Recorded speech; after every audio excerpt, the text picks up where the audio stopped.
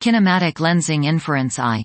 Characterizing shape noise with simulated analyses, by Pranjal R.S. et al. The unknown intrinsic shape of source galaxies is one of the largest uncertainties of weak gravitational lensing, WL. It results in the so-called shape noise at the level of say WL approximately equals 0.26, whereas the shear effect of interest is of order %. Kinematic lensing, KL, is a new technique that combines photometric shape measurements with resolved spectroscopic observations to infer the intrinsic galaxy shape and directly estimate the gravitational shear. This paper presents a KL inference pipeline that jointly forward models galaxy imaging and slit spectroscopy to extract the shear signal. We build a set of realistic mock observations and show that the KL inference pipeline can robustly recover the input shear.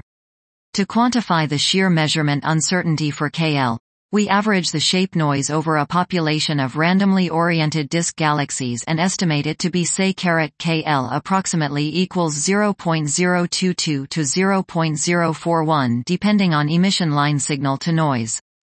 This order of magnitude improvement over traditional WL makes a KL observational program feasible with existing spectroscopic instruments. To this end, we characterize the dependence of KL shape noise on observational factors and discuss implications for the survey strategy of future KL observations.